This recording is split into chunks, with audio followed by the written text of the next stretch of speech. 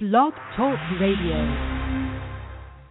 BDPA iRadio showcases IT entrepreneurs, technology experts, and computer science academics.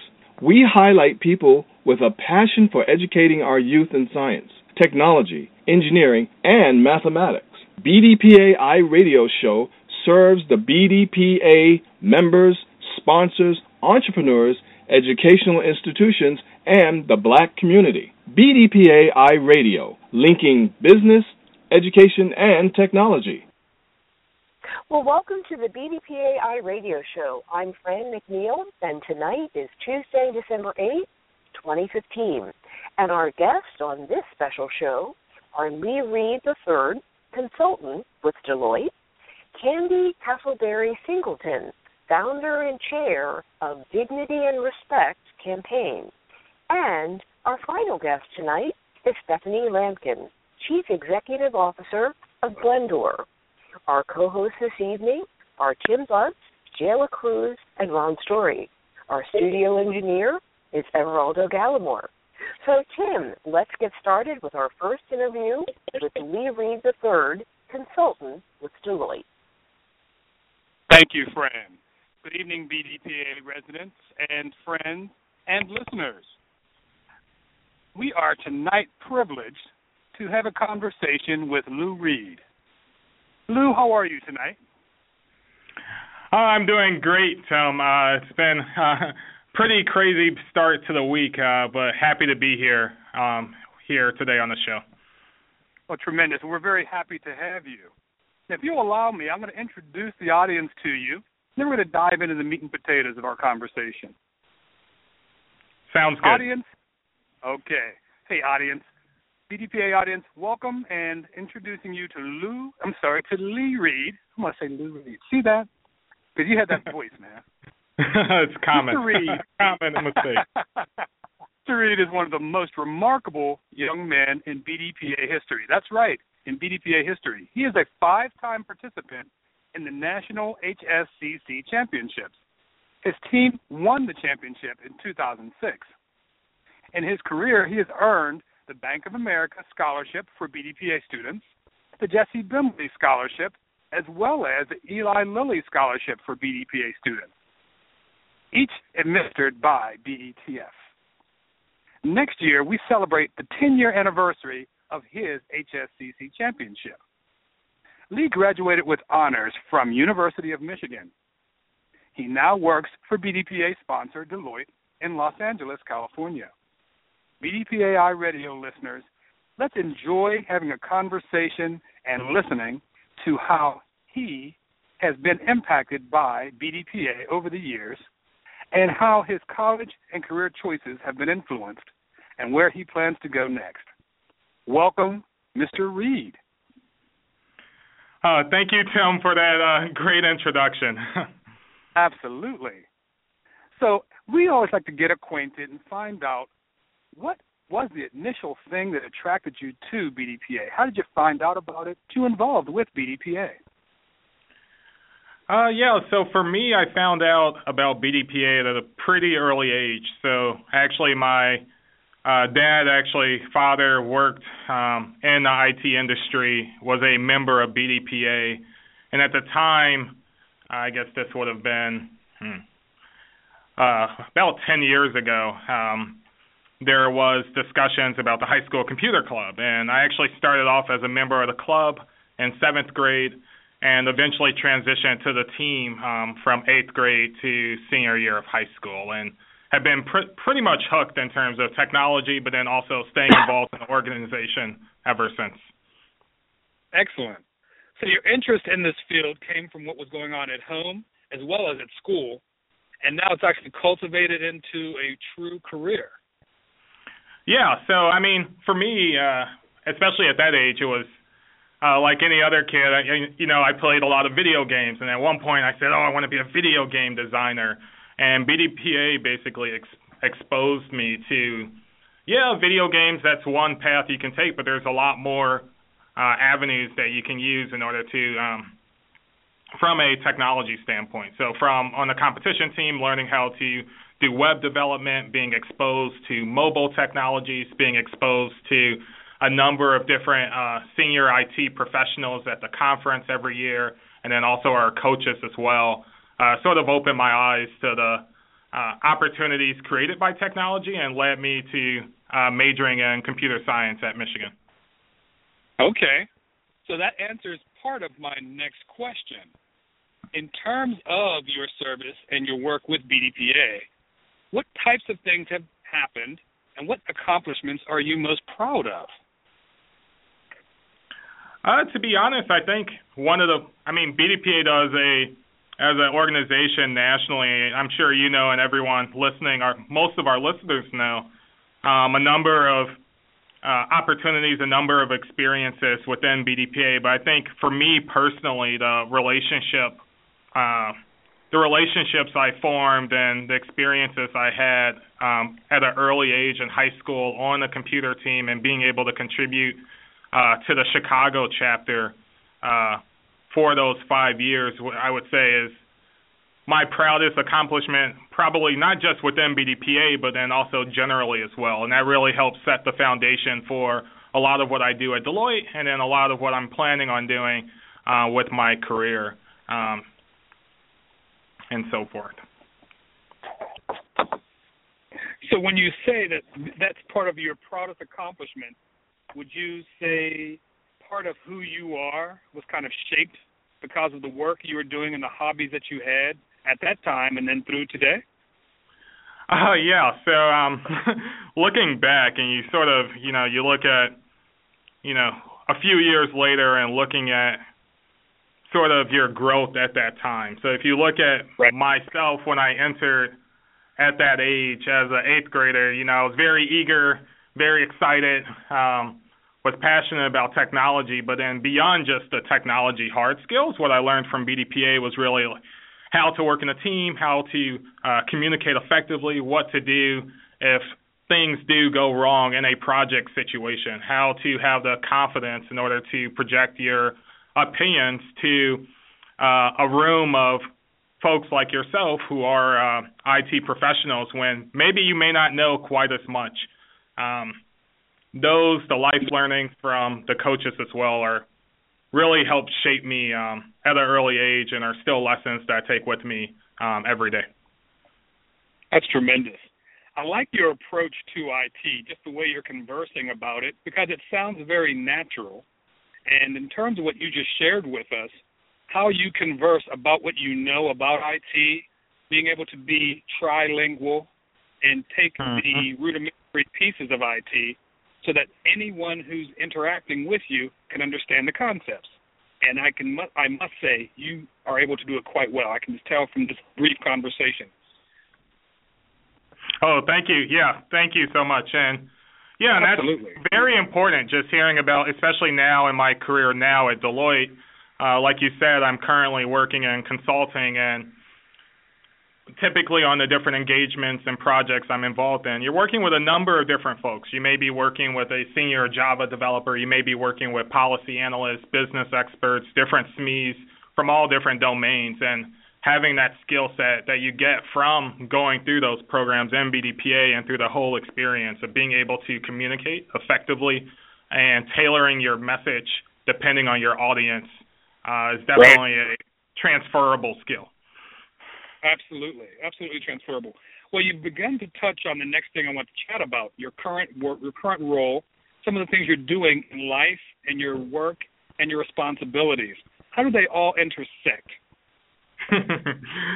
That's a difficult question, but let me take a first cut at that. So in terms of work, since graduating from Michigan, like I said, I've always been, starting with BDPA, I've always been passionate for technology, but also passionate about the business side as well. So started my career at Deloitte, primarily working in their technology consulting practice. I would say over the past 4 years have been primarily focused in the healthcare space, so working with states such as the state of Michigan, the state of Alaska. Now I'm in the state of Oregon in order to roll out their systems when it comes to the Affordable Care Act or Obamacare. Sure. So in response to all those healthcare regulations, what as a state do we need to do in order to ensure that folks get medical coverage. So worked in a number of different cross-functional roles there, from product development, business analysis, all throughout the software development lifecycle, essentially. Excellent.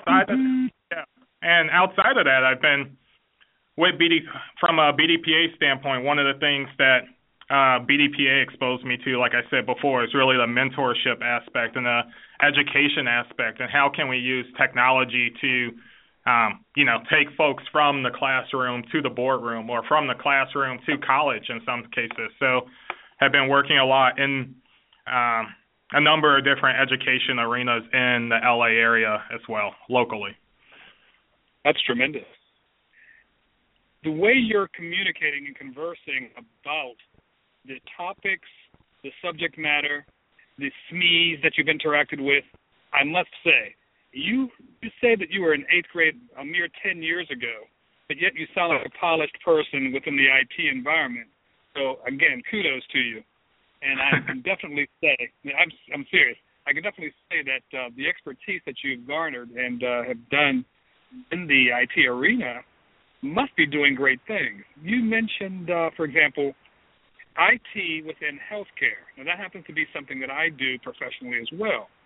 Share a little bit more about that with our audience, where the intersection might lie between healthcare and IT and consulting. Yeah, definitely. So there's, especially now, from a policy standpoint, from a technology standpoint, healthcare and really the intersection in technology is a very exciting space. So there's a lot of change happening, first from a healthcare standpoint, from a policy standpoint, like I said before, in terms of the Affordable Care Act and folks now being able to have access to Medicaid coverage and things of that sort. So that's been sort of my core focus at Deloitte, is developing systems so that we can actually deliver those services to citizens. So, for example, in the state of Michigan, we have about 2 million folks on Medicaid coverage, and how do we effectively determine who's actually eligible and who can, and whether or not they're actually receiving benefits. So lots of things on the policy side. From a technology side, you're looking at really around, I'll throw out a couple buzzwords, big data analytics, and seeing how you can use analytics and technology from a consumer standpoint to really empower the consumer so that they're more aware of their medical history and sort of have that holistic understanding of what may be the best treatment for them in their particular case. So lots of movement. Can talk a lot more about that one. Oh, sure. Well, it's very clear that you know the realm quite well. I've been a senior project manager and a PMO leader within that space, having worked for Booz Allen, but then having my own consulting company in healthcare IT. So I will definitely connect with you on offline via LinkedIn, and then we can have some other conversations. Sorry, audience, you won't be privy to those conversations when we go off and make our $100 dollars. But this will be good conversation. So it's clear to me that you are passionate about the work you're doing. It's clear to me that you've learned quite a bit in your foundation from IT, having been supported by the BDPA experience and your HSCC challenges and the competitions early on. This being the case, what types of nuggets of wisdom might you offer out to students, to other individuals who might be thinking about mentoring or might be getting mentored within IT? Yeah, that's a great question. So I'll share one lesson that I learned through BDPA as a member, and one thing I mentioned before is confidence. And I think that especially when you're as a student, and this message is directed to students, a lot of times if you're choosing to major in something technical, engineering, computer science, econ, whatever it is, if you're majoring in one of these fields, when you're arriving in the classroom, you may not see as many people who share your exact background and your exact experience. The one message I would have is to really, like you said, reach out. There are reach out to organizations and folks within BDPA who can really serve as your mentors along the way, your support system. I would say even after I graduated from high school and I was technically an alumnus of the high school computer competition team, I still reach out to folks from the Chicago chapter when it came to, first as a student, when it came to, what kind of classes should I take? Or, hey, do you have any resources or references I can leverage for SQL or database management or things of that sort? So these folks are here for you. It's not just meant for the computer competition team, but they're really here for you in the long run as well and have a vested interest in your success. So really taking advantage of, first, the BDPA networks. The second piece of it, I guess, nuggets of wisdom that I would offer is to, right now there's a lot of opportunities, one within BDPA to learn more about technology, but there's also a lot of free courses online. So if you look at the if you look up MOOC or massively, open online courses, I think that's the acronym. I can't remember the exact acronym, but right now there is a number of different courses that you can take on some of these latest trends. So some of the ones we mentioned, whether it's cloud computing, big data, looking into Hadoop softwares underneath that, whatever you're interested in, there's resources out there. So, and most of them are free. So taking the time, taking advantage of those will, one, serve you better in terms of being able to pivot into whatever your interests are, whether it's healthcare, whether it's something completely different from healthcare, or maybe it's something that you're thinking that's brand new, but really taking advantage of those resources, and then also the folks in the BDPA network as well to learn more about the areas that you're interested in. Understood. Excellent. Well put. Now, as you've gone on with your career and you've been balancing transitioning from school into a career, how did you decide to go into consulting versus, hey, I want to be an employee in a typical line or staff management type role, but you had that IT background? What did that look like? Yeah, so I think there's a lot of different paths. For me, what I learned from my experiences at Michigan and then also in high school through BDPA was that I really enjoyed learning from a diverse array of experiences. So the one thing I really like about consulting in particular is that it's always a constantly changing environment. You're constantly working with different clients, and therefore you're always learning, which from a technology standpoint, given the pace of change, is something that's almost invaluable. Not saying I want to do consulting forever. Like I said, there's the travel side as well, which is both good and bad. So right. Definitely spent a year traveling to Alaska, which if you want to have conversations about Alaska, if anyone's going about places to go or things to try, happy to talk about that as well. But definitely a balancing act. Excellent. That is tremendous. Now, I've got to transition the focus over to more of a, I guess I'll put it in terms of lessons learned, and then what can you tell, you talked about something to tell the students. What can you tell our general BDPA audience, something we don't know about you that can be a nugget of wisdom as they move forward in their IT education and their life's journey? Yeah, sure, Tim. So I would say one thing that I learned, which I'm not sure is IT specific, well, one thing I really struggled with starting my career in IT, so maybe this is more so for the folks early in IT, is that when you get on these engagements or you're working on a project, regardless of if it's a entrepreneurship pursuit or perhaps you're working for a large company or a small company, at a certain point, you're going to be in a situation where there's so many parallel threads around you, and you're trying to coordinate and you're trying to manage all of those threads at once. And the thing that I had to learn, which was a huge lesson for me personally, was being okay with not knowing. So I had to learn. I had to learn to not learn. So like I said before, being selective, but then also having the confidence not just in yourself, but then also in your team members around you, for them to execute on their task and to execute on the overall plan, that vision that you're all marching towards. And that's going to be the only way to be successful, right? Because, like I said, especially early on in your career, there's an ocean of knowledge and an ocean of different things going on. And it's very easy to, almost drown yourself if you're trying to swim it by yourself. So really focusing on that. Really, you can carve out your brand, your reputation, what you're known for, but really focusing on how can you not only develop your personal brand, but then also realize the brand of the folks around you that you can use to bring that mission or vision forward. That is a tremendous way to wrap up our conversation. Great lessons learned, great nuggets of wisdom, and also a great track record of success through your education, your experiences within BDPA, and now as a consultant. And I really congratulate you. We congratulate you, and we're certainly going to go back and listen to this blog talk so that we can all learn from it, and we're certainly going to indulge in the next couple of conversations here on the station. Thank you so much for being our guest tonight, and I will reach out and connect with you.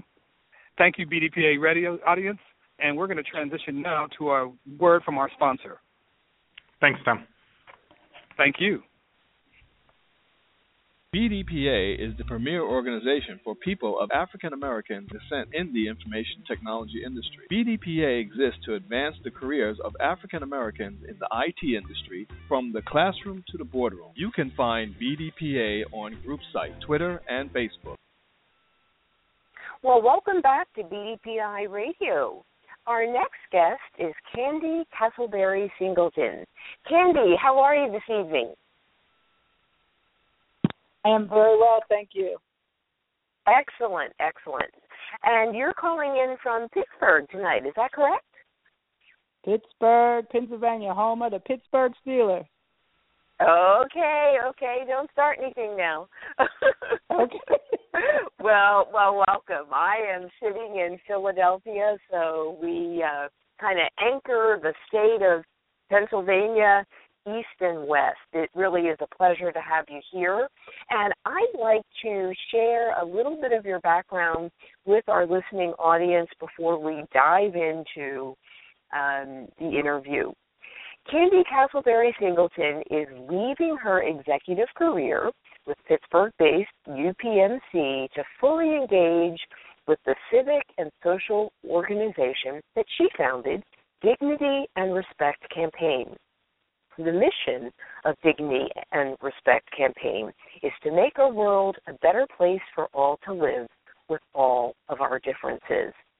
Candy encourages individuals, organizations, communities, schools, youth programs, and sports teams to treat each other with dignity and respect. Candy, I know that there's a lot more that I could share, and I am actually, within the interview, going to give you a chance to tell us more about your organization, about your career with UPMC, and also about your 30 tips of dignity and respect, simple acts that each of us can practice in our daily interactions with each other. So before we get started, I'd love for you to kind of connect us back to your personal history with BDPA and how you got involved. Well, my involvement with BDPA actually began in my technology days. So my career actually started in California, and I worked with Xerox for 12 years in the days of data processing, as we called it in those days. I started my career at Sun Microsystem in sales and marketing, and my background was primarily sales until I went to Sun Microsystems, where I became the person responsible for diversity in technology. I think it was my first exposure to BDPA, and it was actually probably the eye-opening experience was really thinking about how technology not just influenced the way that we work, but how we would work. And when you think about sort of years later, nearly 15, 20 years later, and you think about how technology convergence from those early days of, the first mobile phones to mobile phones doing all kinds of things, including listening to the radio or email, all those things that it didn't do in those days. I think watching the evolution of technology and the convergence only, I think, puts emphasis on the need for organizations like BDPA and also the need for organizations like corporations to partner with BDPA to think about how those partnerships can ensure that as the world changes, that they are including diverse talent as well as they're considering the diverse needs of people who use technology. I like that phrase, as the world changes. The world is becoming smaller. And I guess I'd like to go back to your experience with UPMC. How did your experience with technology and your experience in corporate America influence the perspective that you have now?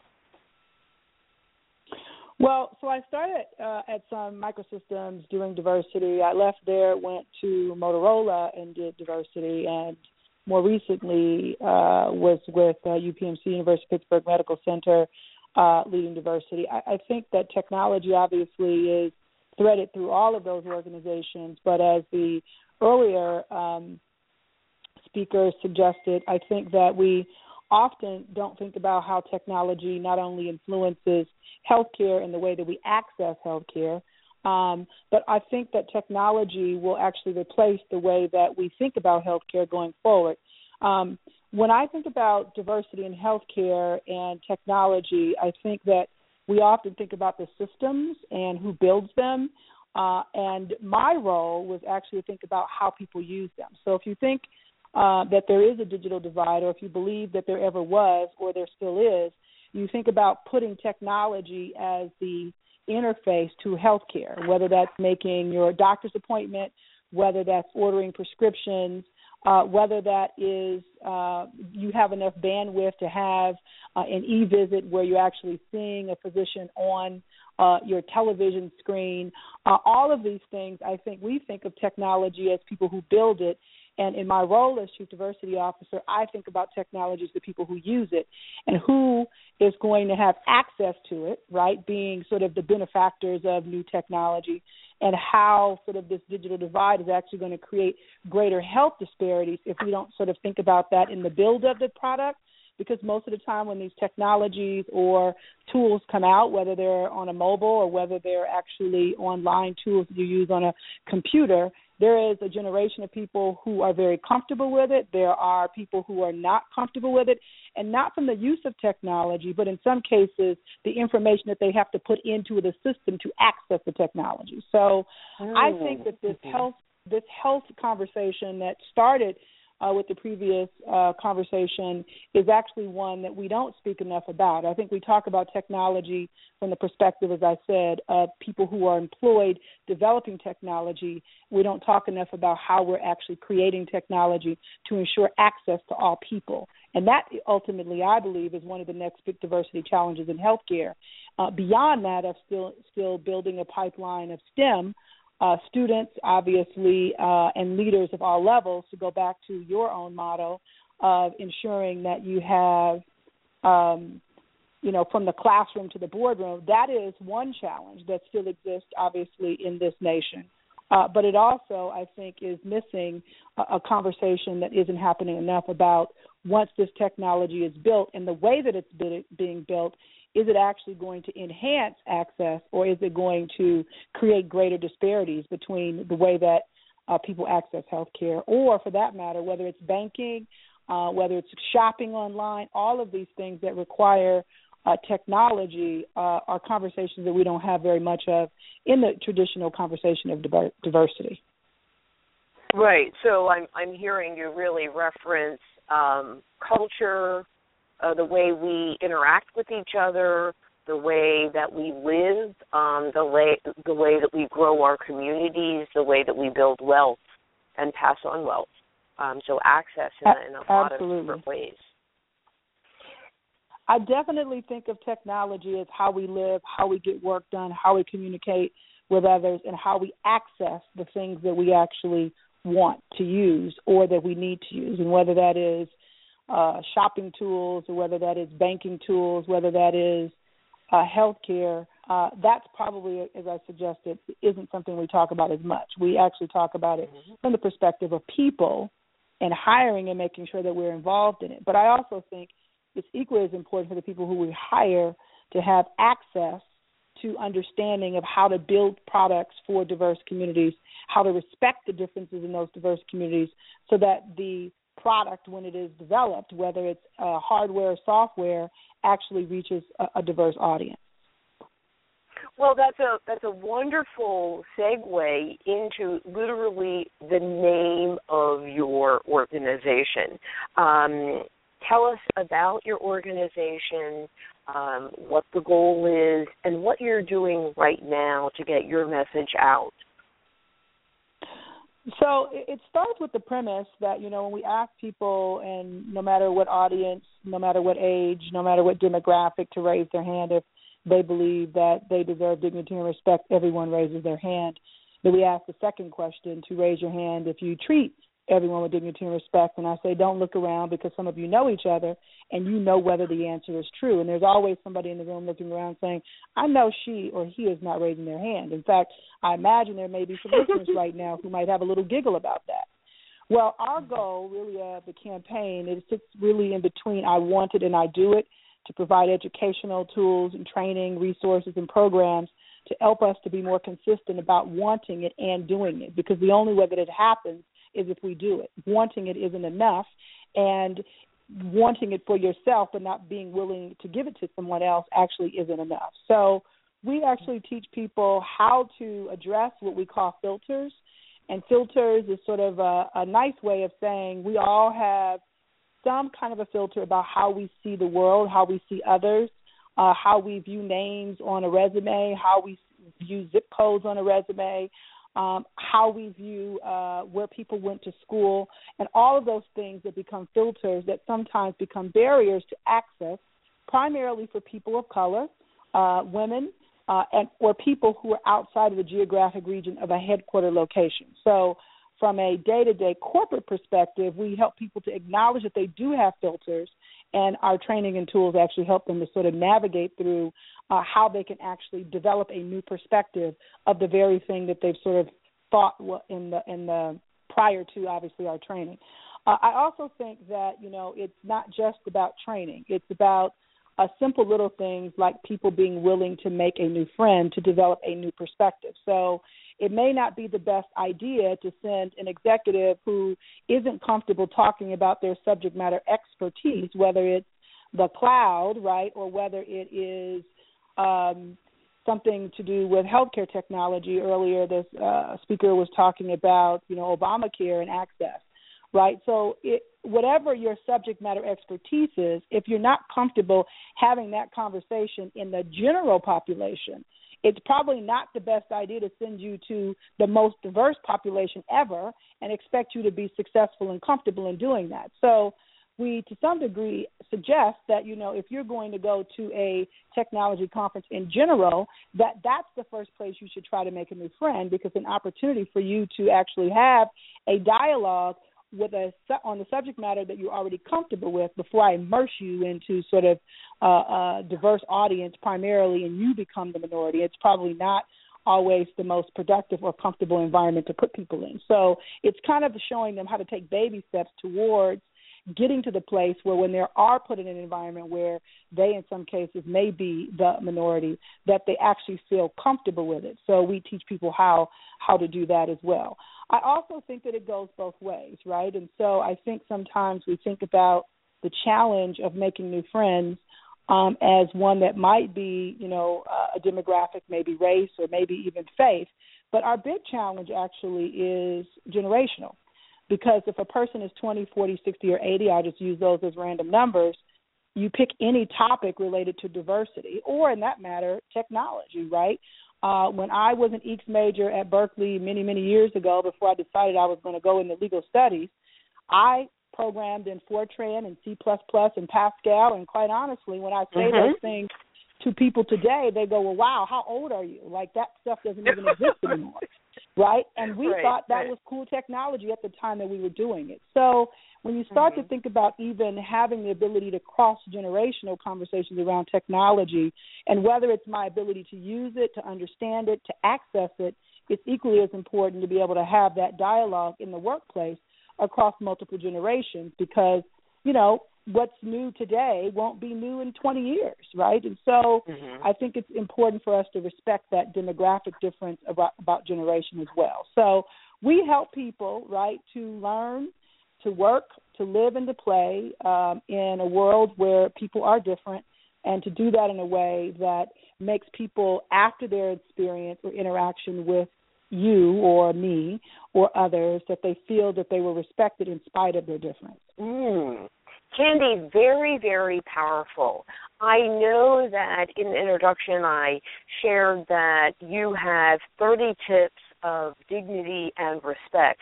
How can people learn more about your services, those 30 tips, and maybe follow you on Twitter? So I am CC Singleton, at CC Singleton on Twitter. The dignityandrespect.org is our website. We are actually going through a relaunch. So the campaign actually was created at UPMC as an initiative to help our own employees, and we had enough interest from people over the last several years that we decided to create a consulting practice internally.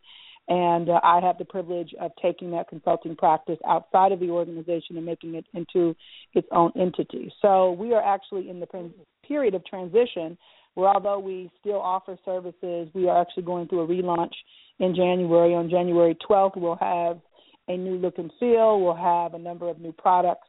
And it also gives us an opportunity to do some things that are a little bit more customized, because as a separate entity, we serve multiple industries. And although we did serve multiple industries before, our sort of primary funder was healthcare. So we did have a little bit of a hint towards that. But we've worked with industries from retail to manufacturing, nonprofits, local, state government. So we have a great deal of experience in sort of having this conversation with executives to frontline staff.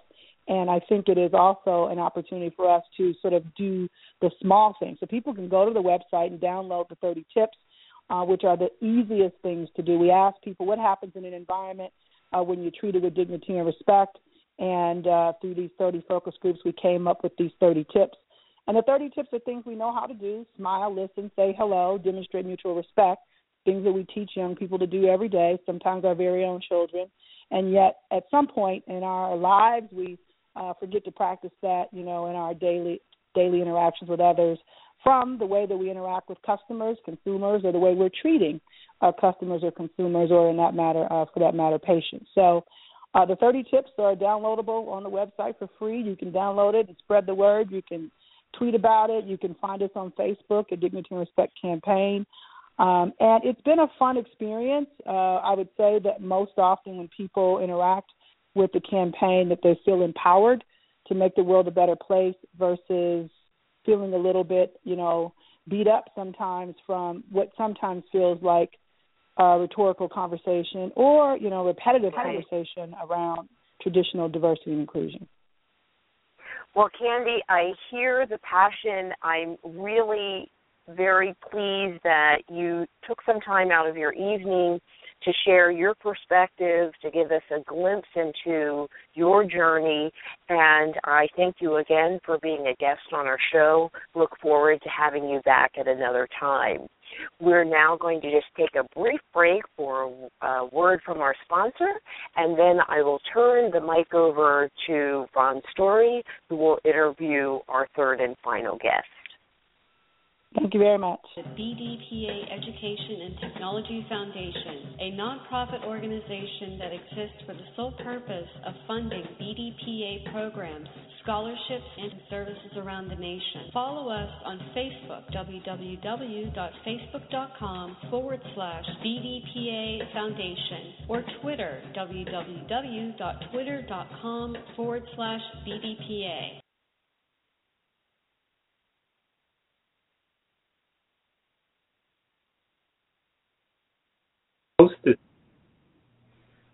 Hi, good evening. This is Ronald Story, and we have with us this evening Stephanie Lampkin. Stephanie, how are you? Hello. And then you are calling in from what part of the country? I am currently in Breckenridge, Colorado, but I reside in San Francisco. San Francisco, West Coast as well. Well, thank you for joining us with the BDPA iRadio. What I like to do during our interview is to give a little bit about your background. And is that okay?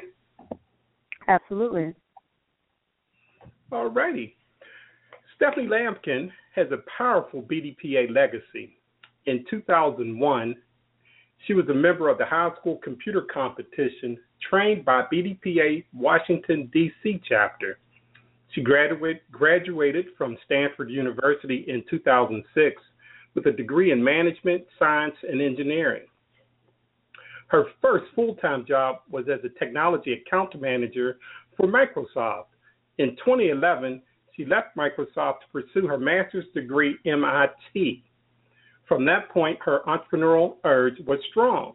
She founded Blendor, which created a mobile job matching application that helps connect tech companies to qualified women, veteran, and underrepresented minority candidates.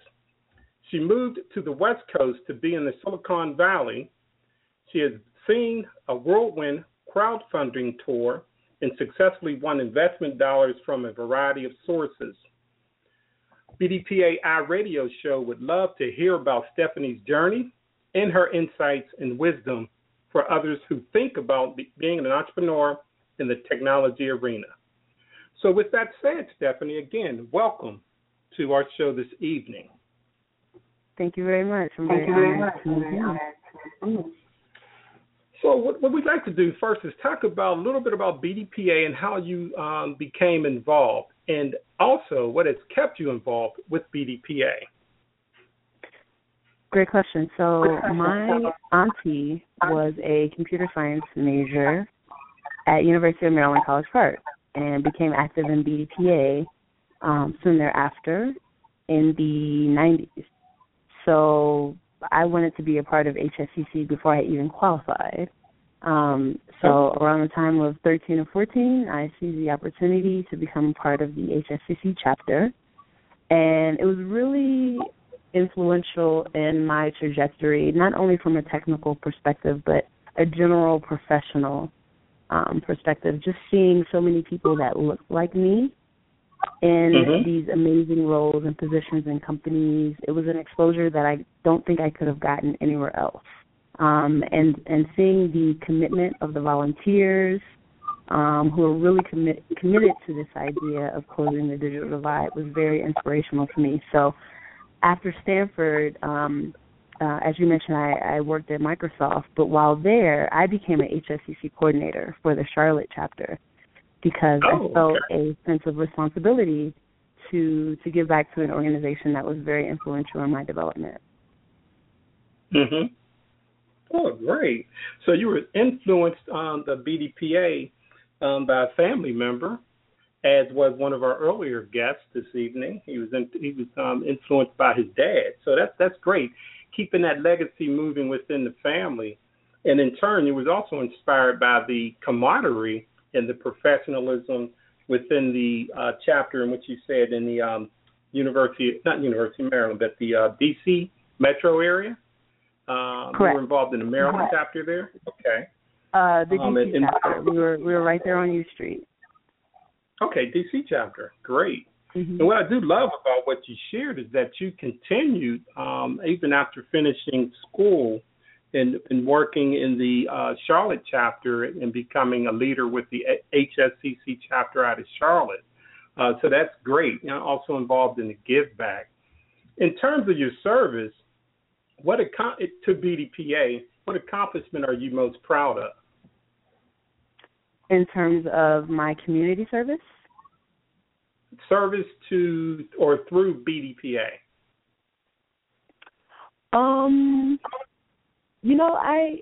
That's a tough question to answer. There's a lot of things that I've been proud of in regards to my involvement, but I think it's yet to be seen exactly what, if anything tangible comes out of it. I mean, I mentored quite a few kids that are now in college, which has been great to see them develop. The president of the BDPA DC chapter has made a lot of major connections for me. He actually facilitated me getting into the first ever White House demo day, which was an amazing experience. President Obama actually said during his speech at the demo day that the next Steve Jobs might be named Stephanie. So that was great. And now I'm actually talking with some people in the public sector through, again, just networks and connections that I have through BDPA.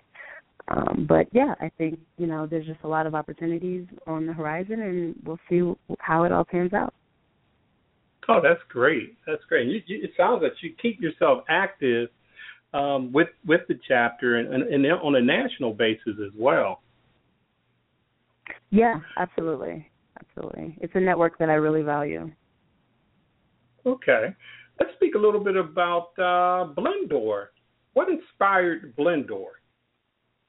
Ooh, quite a few things. But the foundation of it is BDPA. I mean, this whole diversity in tech issue is nothing new, but now it's once again a hot topic.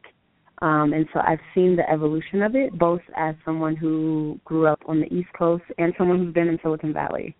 And they're quite varying perceptions. And it's very interesting to listen to Candy talk about diversity from her perspective, because I hear a lot of those things. But for me, having come from very humble beginnings, so, my mom was actually homeless when she was pregnant with me. I was born on welfare. I've never met my father. It was, we actually moved in with my auntie, who, again, was the computer science major at College Park. And so for me, seeing how I was able to navigate all of these different challenges of being not only Black, but being a woman interested in tech, and still hitting roadblocks, even though I earned a Stanford and MIT degree, that kind of highlighted to me that, okay, this is not just a pipeline problem. There are a lot more factors. There's many, many different layers to it. And I think a lot of the solutions that exist, whether it be, a chief diversity officer or head of diversity recruiting, et cetera, I think they fail to realize the importance of capturing what appeals to the generation. So Candy mentioned this as well, the generation that exists now. And so that's why I decided on a mobile-first approach that mimics the user experience of Tinder. Tinder is a very popular dating app amongst millennials. So using data, leveraging data to not only connect recruiters with candidates, but also provide valuable services. So one of the things I'm also doing is, based on a candidate's behavior on the app, so what sort of jobs they're like, we'll be able to say, oh, we noticed you like these past 100 jobs, but you're missing this core skill or this certification or this competency. Here's a class that you can take at General Assembly or online, as you mentioned, MOCs. Right? There's a ton of resources outside of post-secondary education that millennials are much more drawn to, and I don't think we're capturing that with the existing tools that are out there. So I'm trying to bridge that gap. Oh, great. Yeah, that's kind of interesting that you share that. My expertise is in the HR arena with a technology background.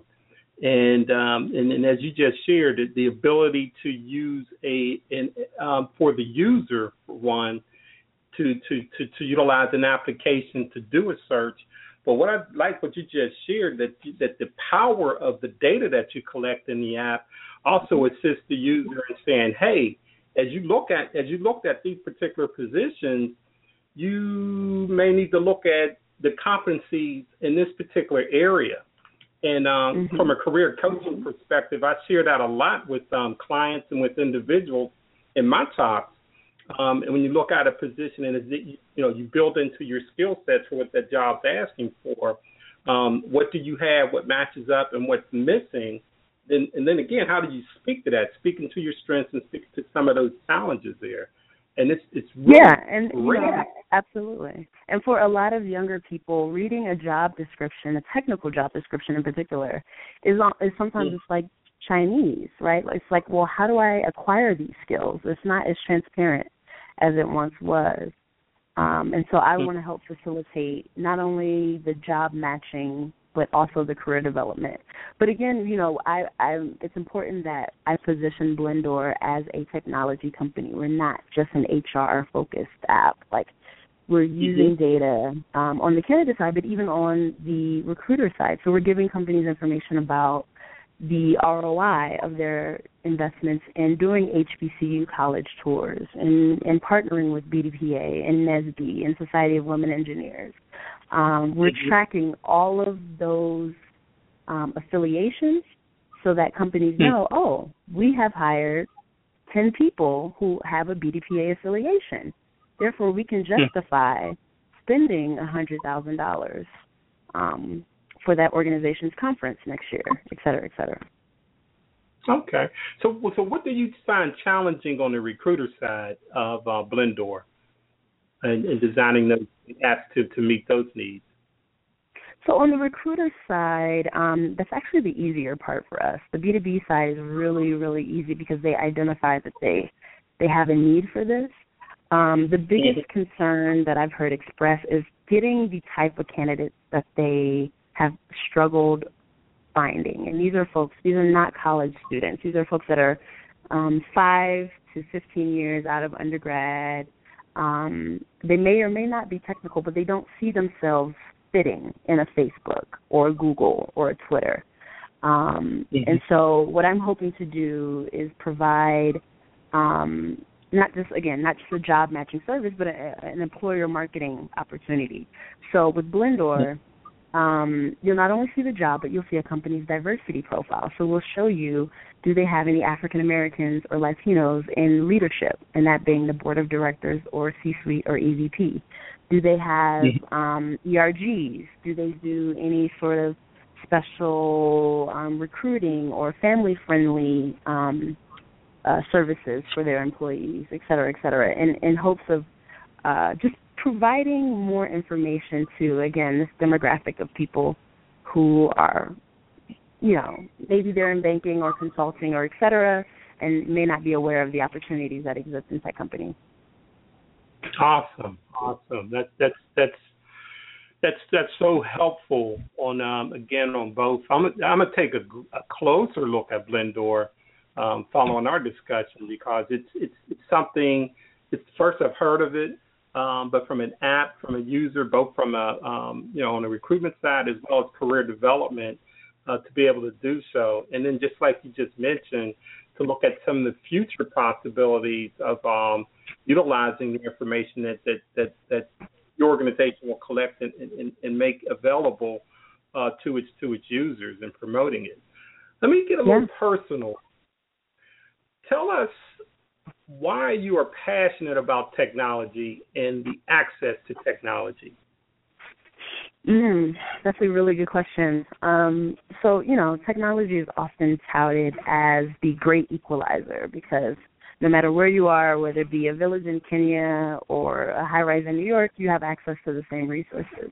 And I see the potential in that, but I also understand that there are certain factors that inhibit certain communities from taking advantage of those opportunities. So, when BDPA started, it was focused on closing the digital divide, which was about the problem of underrepresented minorities getting access to the internet. Now, underrepresented minorities are disproportionately higher users of mobile technology and commonly used apps like Twitter and Instagram and Facebook, right? So the digital divide is gone. We've created a whole other divide, which is what I call the disruption divide, where we have all of these people under 18 who are using these apps and making money for companies that have no minorities in executive leadership, and they don't even really care, right? They're just focused on their bottom line. But I wish there was just a wake-up call to these kids of like, hey, you can build this. Don't just consume it, build it. And that's why I've been really passionate, not only of getting folks in tech, but getting people to the Valley. It's almost like a new gold rush, but everyone is very comfortable, obviously, with whatever areas they're in. But just in the 11 months that I've been back to San Francisco, I've been amazed at just how quickly things are happening, and we are not present. San Francisco is currently 2% African American, and a good majority of that are homeless people, right? So it's definitely an expensive place to be in, but I really wish that we could do more around getting people of color active in what's happening in Silicon Valley. Okay. So that ties into the passion and then looking at that access. You even touched upon an angle that I've been doing a little work around in the use of mobile technology around media literacy, being able to educate, and as you mentioned, a wake-up call, or you termed it as the disruption divide. Right. There are currently no Black-founded companies that are worth $1 billion or more, and specifically startup companies. Let me rephrase that. There are about 110 $1 billion tech startups. 0 have a Black founder, and that's real. Wow. That's the disruption divide. Okay. And then if we had more time, we really can unpack that a little bit more. So we have about a minute left, and we're going to close this out. What 2 lessons would you like to share with our audience, the BDPA iRadio audience? Let me rephrase that again. What 2 lessons would you like to share in closing out? So in closing, I would say number 1 is we naturally as a community have a risk aversion, right? So it's like, get into a good school, get a good job, stay in that good job, and retire. But I think that mentality is preventing us from being disruptive. So whomever you have the ability, if you can't do it yourself, if you can just sponsor a promising minority entrepreneur, do it, because if we're ever going to be taken seriously in this space, we have to be disruptive. We have to create technologies that change the world. We need a Facebook, we need a Twitter, we need a Snapchat, point blank, period.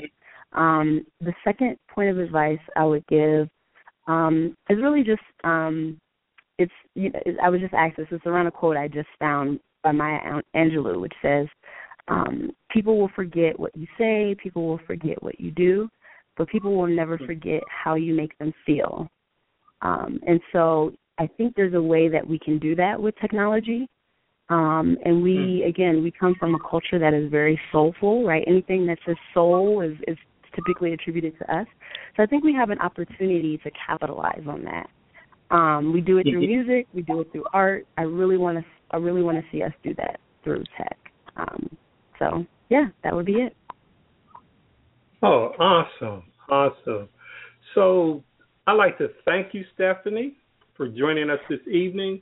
You dropped many nuggets for us to work with, and I will be following up with you with regard to the disruption divide and unpacking that for the audiences that we work with. And at a later date, we'll love to bring you back on BDPA iRadio. So again, thank you. Thank you. Well, thank you very much to all of our guests this evening. Lee Reed III, consultant with Deloitte, Candy Castleberry Singleton, founder and chair of Dignity and Respect Campaign, and our last guest, Stephanie Lampkin, Chief Executive Officer of Blendor. I'm Fran McNeil. Thank you to our co-hosts Tim Butt, Jayla Cruz, and Ron Story. And thank you also to our studio engineer, Everaldo Gallimore. Extra appreciation to Mr. Wayne Hicks, Executive Director of the BDPA Education and Technology Foundation. Thank you, everyone, for listening to the BDPA iRadio show. I invite you to listen in the second and fourth Tuesday of every month at 8:30 Eastern Standard Time. Our next and final show for 2015 airs Tuesday, December 22nd. So join us at www.blogtalkradio.com/BDPA. BDPA iRadio, linking business, education, and technology. The BDPA iRadio show creates a vibrant communications platform that speaks to all BDPA stakeholders. Hosted by Fran McNeil, sponsored by the BDPA Education and Technology Foundation, and the Executive Director, Wayne Hicks. Produced by Everaldo Gallimore. Technical advice by John Melanson. BDPA iRadio broadcasts the second and fourth Tuesday of every month. Join us on blogtalkradio.com/BDPA.